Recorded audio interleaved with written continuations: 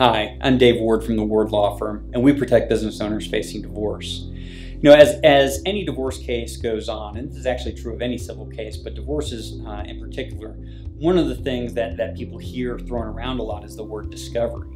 But if you're not an attorney, that doesn't necessarily mean a whole lot to you. So what I'm going to do in this video series is talk to you about discovery, what it is, and some of the tools that are available for it. And in this first video, what I'm going to be talking about are something called interrogatories.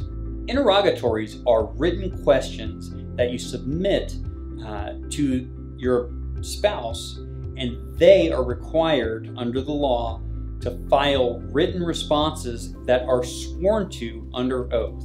In other words, they have to give you answers that subject them to the penalties of perjury. And this is most frequently done by attaching an affidavit verifying that all of the information that I've written in this response is true and accurate to the best of my knowledge. So that's what interrogatories are. In terms of the big picture of where it fits into discovery, interrogatories really are at the core because this is where you're going to get a tremendous amount of the information that you need, and it's an easy way to get that without having to go through other more costly mechanisms, some of which we'll talk about in later videos. So that's what interrogatories are. In our next video, we're going to be talking about requests for production. Look out for our second video.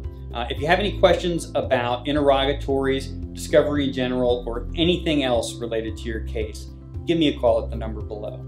I'm Dave Ward from the Ward Law Firm, and we protect business owners facing divorce.